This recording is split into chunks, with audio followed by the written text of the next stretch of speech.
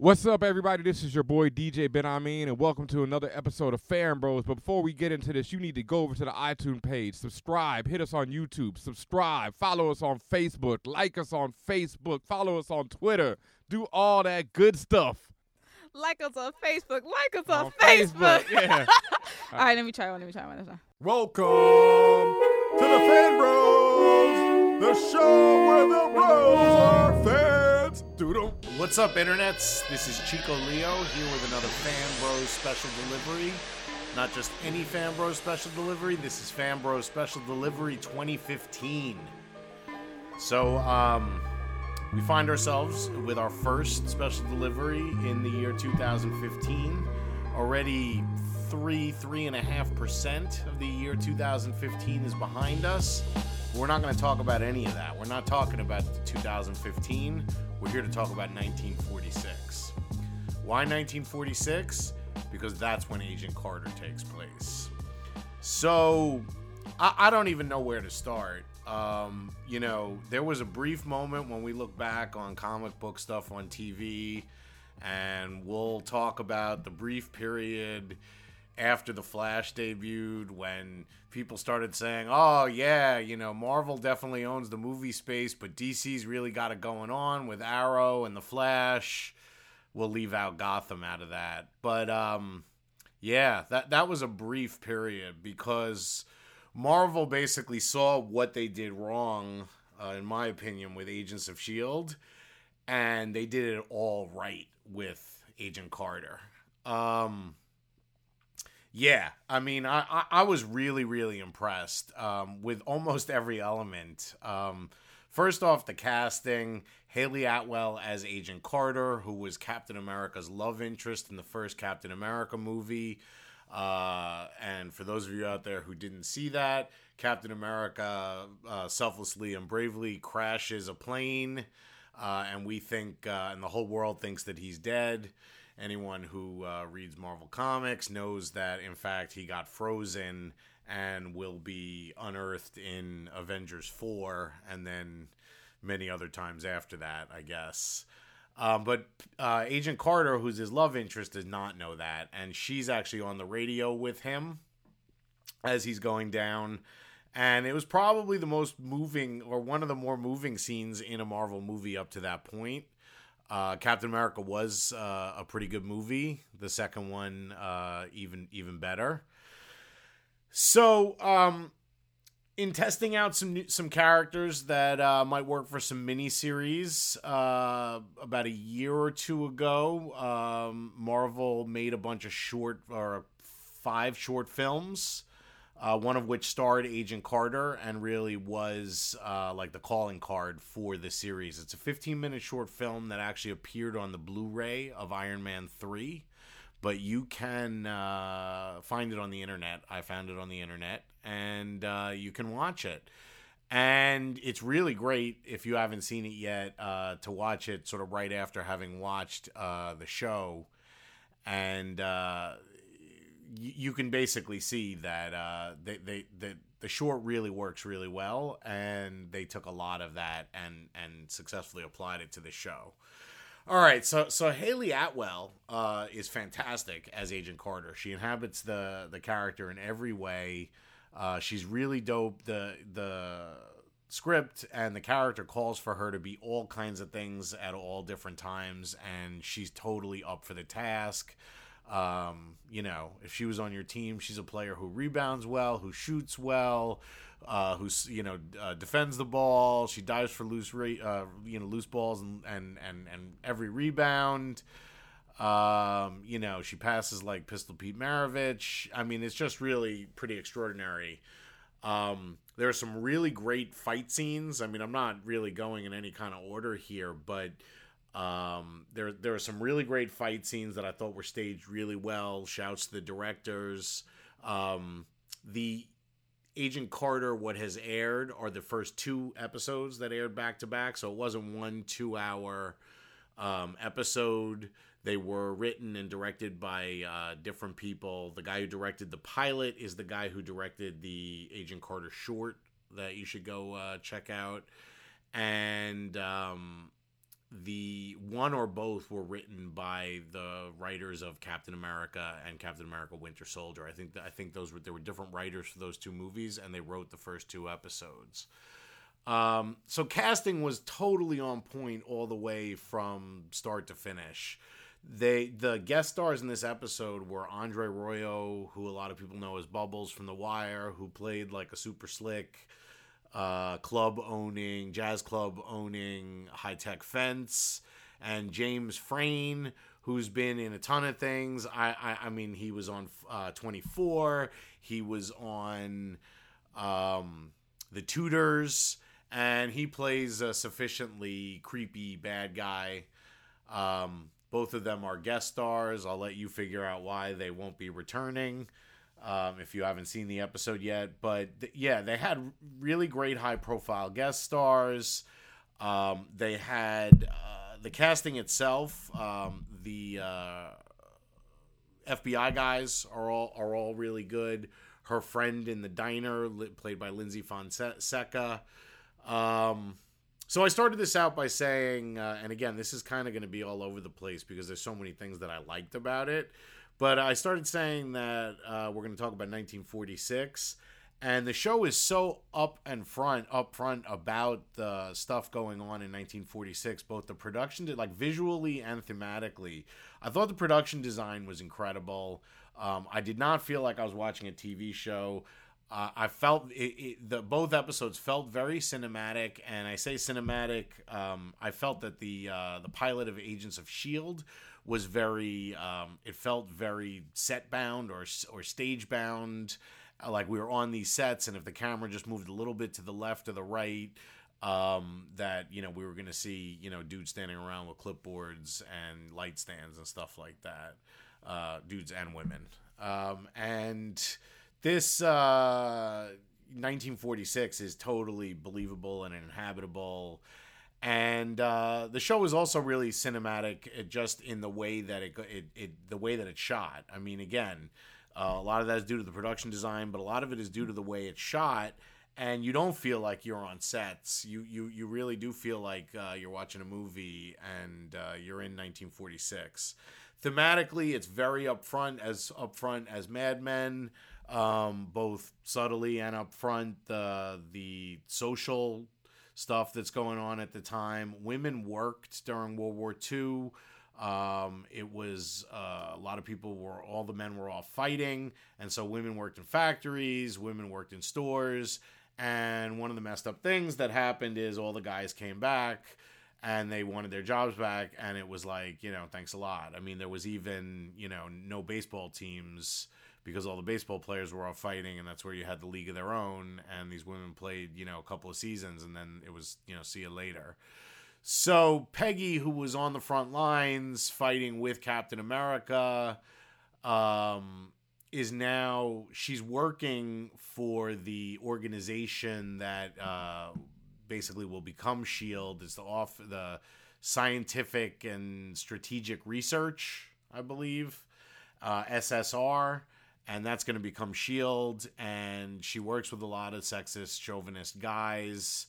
She works with a lot of sexist, chauvinist white guys. There's one interesting thing that I'm going to, it's really the only challenge that I think the show will have, because it's hitting so well on so many cylinders. And, they had Andre Royo play a key character in the premiere, so it can be done, but I'd like to see how the show is going to work, characters of color in.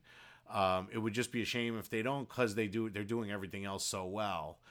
But sexism is the ism of the day in Agent Carter. She's asked to do filing work. The dudes are a bunch of goons. There's a couple of smart guys. One who's sympathetic to her. He lost his leg at Okinawa. And so all these guys have also been off fighting World War II, but they just think she's Captain America's flame. And, nobody gives her credit. Meanwhile, she's, kicking ass, taking names, figuring everything out. And the set pieces that they give her are all really dope, involving cool World War II era or just post World War II era gadgets that are kind of like the early James Bond movies. And there's a fight on top of a truck that has, explosive material in it. So it's definitely hitting on all the pulp cylinders like The Rocketeer or Raiders of the Lost Ark. The evil organization is Leviathan, which I think is going to be some kind of Hydra-like organization. For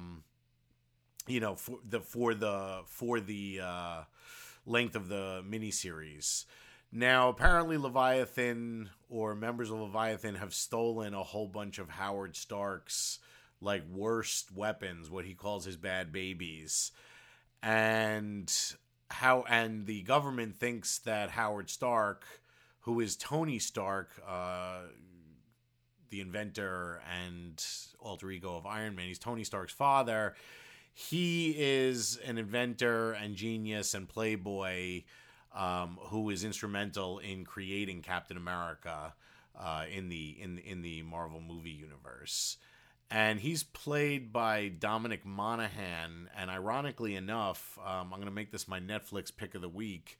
Dominic Monaghan plays Ian Fleming, the man who created James Bond, in a miniseries that's on Netflix currently that ran last year on BBC America called Ian Fleming, the Man Who Would Be Bond. Anyway, Howard Stark is only in it for a few minutes, but he's really dope. He was in Captain America as well, and he basically comes out of hiding to ask Peggy to essentially clear his name and supplies Peggy with his chauffeur Jarvis as her sidekick essentially and liaison to Howard Stark. Howard Stark, by the way, had a really dope boat. He's only in the scene for a few minutes, but he had a really dope wood motorboat, like a teak motorboat.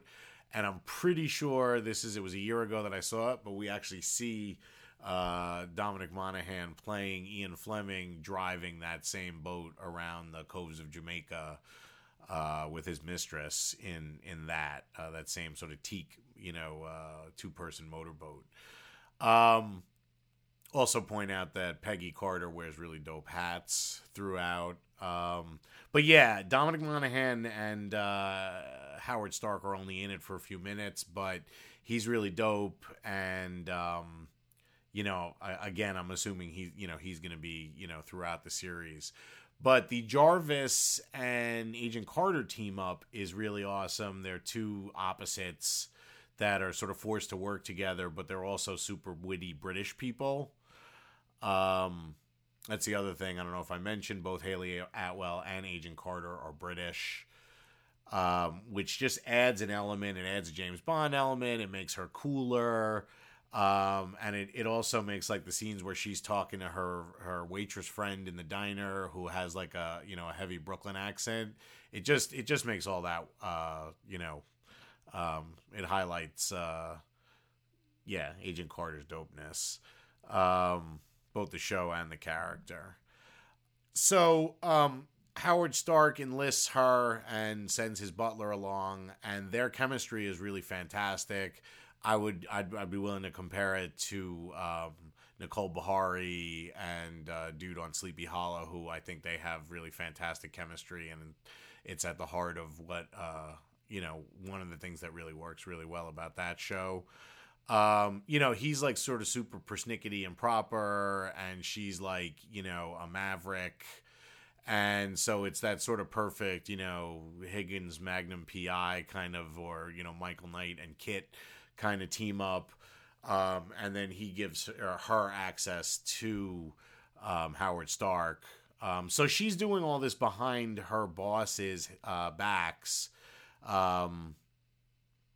And it's it's one adventure to another, one set piece to another. But there's actually, I take that back, because there is some dope downtime where we do see the world. We get these automats and jazz parties and great sets of 1940s offices and street scenes and cars and action scenes with gadgets. And the tone of the show is so consistently strong and right on point. Again, it's like Raiders of the Lost Ark or The Rocketeer, set in that 1940s world. I guess Rocketeer is early 40s and Raiders is mid to late 30s, but you know what I mean. And there's all these sort of classic pulp elements with secret formulas and watches that open up safes. And everybody, basically hits a home run. Sorry, DC. I mean, you had a little moment there where everyone was talking about, and that's not to say, I mean, The Flash is dope and Arrow is dope and their crossover was great. But if this is a sign of what's to come, now again, Agent Carter is just a miniseries, 8 episodes. But if this is a sign of what their Daredevil miniseries is going to be, what their Luke Cage miniseries is going to be, and all the others, I mean, all of which have had really great casting. I really think, I mean, the comic's natural place is TV because of the ongoing soap opera, sequential storytelling that you just can't get done in one movie every, few years, which is what, is happening with these franchises. And, they're already talking about, the Daredevil is going to be grim and gritty and it's going to feel like The Wire and not like a superhero movie. And I actually thought that was a sort of weird thing to say, but they've re-earned my trust that they lost on, Agents of S.H.I.E.L.D., which I felt looked really drab, and didn't, I don't know. They apparently have recaptured that, and I am willing to go back and check that out, and see, but they really hit it out of the ballpark here, and I expect the upcoming things, of which I think Daredevil is going to happen in 2015, in a few months. And I think that if that's as good as this, I mean, they will have conquered the TV space as well as the movie space. So yeah, check out Agent Carter if you haven't already. Check out the Agent Carter short. I think the heading is Marvel One-Shots. There's several other. There's 2 with Agent Coulson from Agents of S.H.I.E.L.D. There's one with a couple that finds one of the guns after or some sort of piece of high-tech hardware after the Avengers movie. Yeah, there's 4 or 5 of them, and Agent Carter, I think, is the sort of longest and biggest budget. And definitely stick around till the end, because that, even though it's just a short film, has a little tag at the end the way the Marvel movies do. And that's about that. There was another big hit show this week with Empire. Everyone was talking about it. It sounds really dope. I'm definitely going to look for it and try and get caught up on that. But those were the 2 big things that premiered this week, were Empire and Agent Carter. I'm pretty sure Ben Amin and Tatiana caught Empire. I feel like I saw someone on Fanbros was definitely talking about it on Twitter, but I saw a lot of people talking about it on Twitter. The reviews were really positive, and so I'm going to check that out. But definitely Agent Carter all the way. Another huge hit for Marvel, who've definitely themselves been making the right moves. Marvel editor-in-chief Axel Alonso, as many people know, just appeared on the last episode of Fanbros. So, I mean, in the same week, being on an episode of Fanbros and dropping a hit TV show, Marvel's, 1-2 punch continues. Oh yeah, one other thing that I really liked about the show, in the second episode, they use there's a radio show, a Captain America radio show going on, and we hear it throughout the episode, but they also actually cut to the actors in the studio, and of course Captain America's girlfriend is the farthest thing from Peggy Carter, and there's even a cool sequence where she's fighting. And they're cutting to the Foley guy, the sound guy on the radio show, like hitting a big raw ham, and so every time her blows land, we get cuts to the Foley guy making the like exaggerated radio sounds. And it was just a cool thing, and it was a cool thing to, you know, put us in 1946, but there also would have been like a really corny Captain America radio show in that world at the time, and they would have gotten everything sort of wrong about Captain America and just done this really sort of really thin, you know, super patriotic, you know, square-jawed, like, I'll save the day. And sort of that going on, it sort of highlighted, you know, again, like the chauvinism thing. I thought it was a clever, smart trick that they used, and I would even be fine if they brought that back and did it again. I thought that was really cool. You know, again, the show was really, you know, I remember when they were like, oh, they're doing an Agent Carter. It's sort of like Guardians of the Galaxy. Your first reaction was sort of like, what? Why pick that character? It's so weird. But they put a lot of thought and a lot of creative. I mean, look, Marvel's a company. It's owned by Disney. Disney is a rapacious corporation. They're trying to make money, but the other thing is these are properties and stories. They're telling really good stories, and they're telling them well. And ultimately, you know, we live in a capitalist society, and I'm not going to complain when these big giant corporations are telling stories well. There's enough of that out there with your Transformers and your other, you know, that are just, you know, commercials, you know, to make you obey and consume. And, you know, at the end of the day, that might be the, you know, motive of, you know, some of the people in the boardrooms at Disney. But the reality is there's a lot of really great creative people doing a lot of really great creative stuff. And it's happening right now at an unbelievable rate. I mean, there's no way that, you know, those of us who were born, you know, in the 70s and 80s, I think could have really imagined, you know, so many superhero comic book stories told so well on the big screen and now the little screen as well. And, you know, I mean, 20 years ago, Gotham would have been beyond anything conceivable on TV. And yet, you know, of the 3 new comic book shows that have premiered, with it's the third behind Flash and Agent Carter, you know, who I would not have thought that. So, you know, it's not just the character, it's how it's handled. I mean, again, when they first announced Guardians of the Galaxy, it was like, what? And, you know, that was exactly the right move. That was the right movie to put in that order, in their sequence, to take it cosmic, to get away from the straight up superhero genre. And I think Agent Carter also is sort of perfect time, January of 2015.